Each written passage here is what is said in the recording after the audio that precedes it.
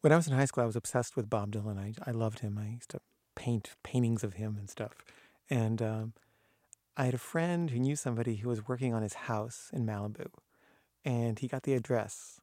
And I went there one day with a friend of mine, and I wanted to ask him if he would do a benefit concert for this organization called Freedom from Hunger that I was trying to raise money for.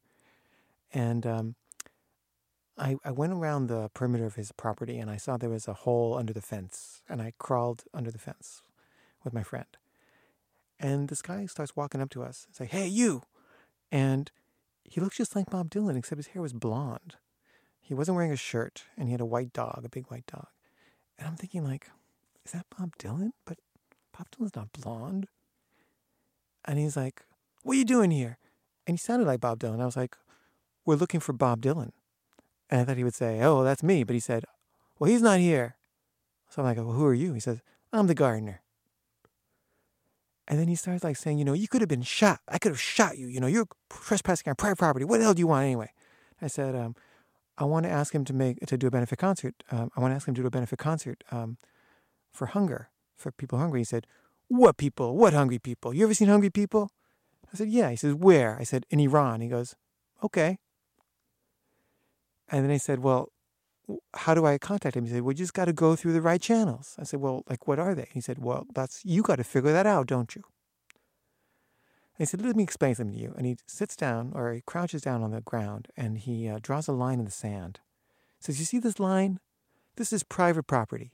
You can do whatever you want on this side of the line, but you can't cross over to this side. Do you understand?" I was like, "Yeah, I know what private property is." It's like, "Okay, so get out of here. And if you ever come back again, you might get shot." So I left, and I'm just thinking, God, is that Bob Dylan or not? I can't tell. And the next week in TV Guide, there was an interview with Bob Dylan, and it said that his hair was blonde, and he had a white dog, and nobody recognized him on the beach where this interview was taking place. So I was like, oh my God, that was Bob Dylan. So then I'm on an airplane like a year later, and we're going from from Los Angeles to London. And there's all these like rock and roll kind of guys all around, and this guy's like playing the drums on his, tray and stuff. And I saw a guy look like Bob Dylan, except his hair was dark brown. And I'm like, is that Bob Dylan?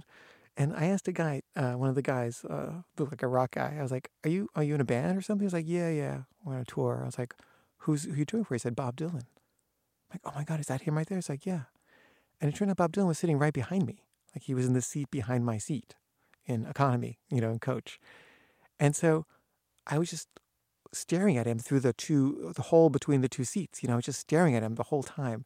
And he was, uncomfortable, and he kept looking away. And then finally he just got up because he couldn't take it anymore. And he went and he sat on his girlfriend's lap, or next to his girlfriend, lay down on her lap. And she was the black Christian singer that converted him to Christianity. It was like his Christian period was starting. It was right when the Street Legal tour was happening. And I was so nervous, I didn't know what to do. And I went over there finally, and he was sleeping on her lap.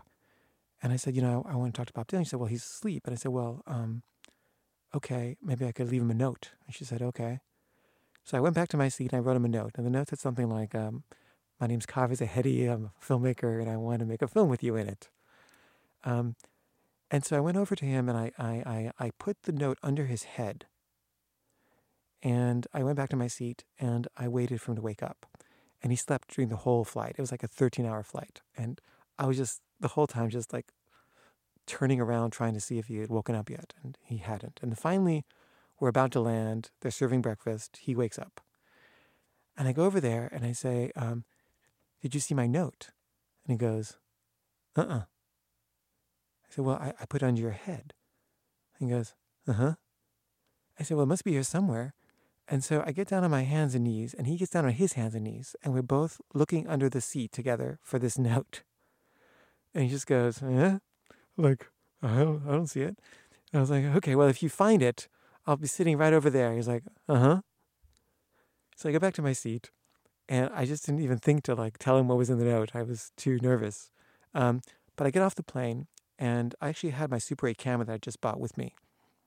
And there's a bunch of like photographers waiting at the gate, and I said to to one of them, what are you guys doing here? They said, oh, we heard a rumor that Bob Dylan was on the plane, but I don't think it's true. I said, no, it is true. He said, what's he wearing? What's he wearing? I said, oh, he's like wearing a pink shirt with like a vest. And they're like, hey guys, he's on the plane. He's wearing a pink shirt with a vest. And so I'm like, okay, I'm just going to wait and see what happens with these paparazzis. And so I stood there and I took out my camera. And Bob Dylan comes out and they start flashing pictures in front of him.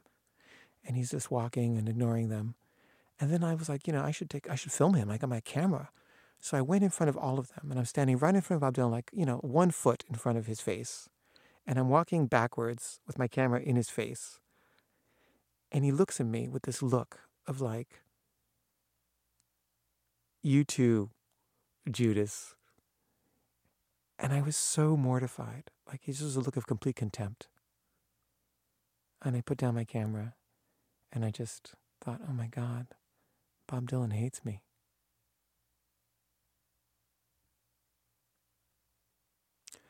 When I was in college, I was obsessed with the Talking Heads. I loved them and I worshipped David Byrne. And I made a music video of a David Byrne song called Pull Up the Roots. And I wanted to send it to him. And I met someone who knew his phone number. So I called him up.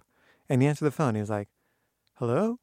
And I was like, hi, is this David Byrne? He was like, yes. And I said, hi, my name's Caveh Zahedi, and I'm a huge fan of yours. And I made a video of Pull Up the Roots. He said, oh, cool, that's great. I said, I'd like to send it to you. He said, oh, great, I'd love to see it. And I said, okay, well, how do I send it to you? He said, well, I'm going to London tomorrow. Why don't you send it to my hotel?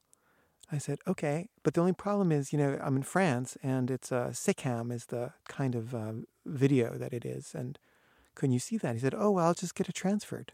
I said, oh, okay, great. So I sent him the tape. I didn't hear back from him for a while, so I called him again, and I said, he said, hello?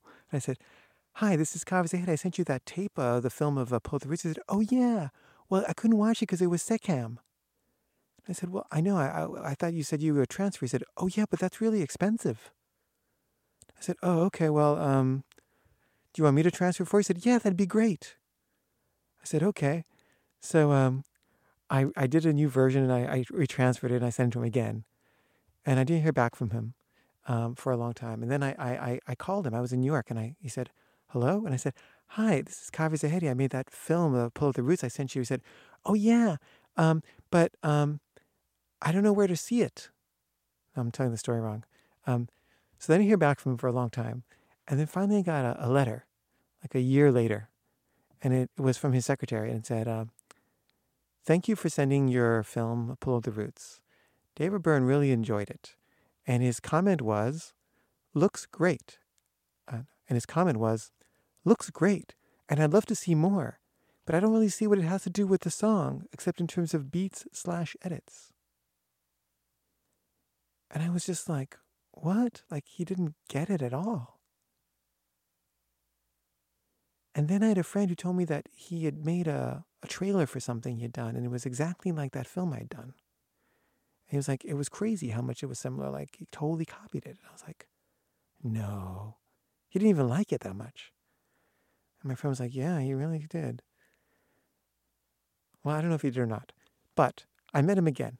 There was an event, and he was like signing books. And I bought a book, and I went, and I knew all these people who knew him. And I said, and I knew he liked Waking Life. So I said, oh, hi, I was in Waking Life. And he looked at, I said, and also, I sent you a video once of Pull Up the Roots. Do you remember that? He said, no. And I said, well, yeah, you said you liked it, except you didn't know what to do with the song, except in terms of the beats/edits. And he looked at me like he was afraid of me. And then like the next person wanted to talk to him, and I just left.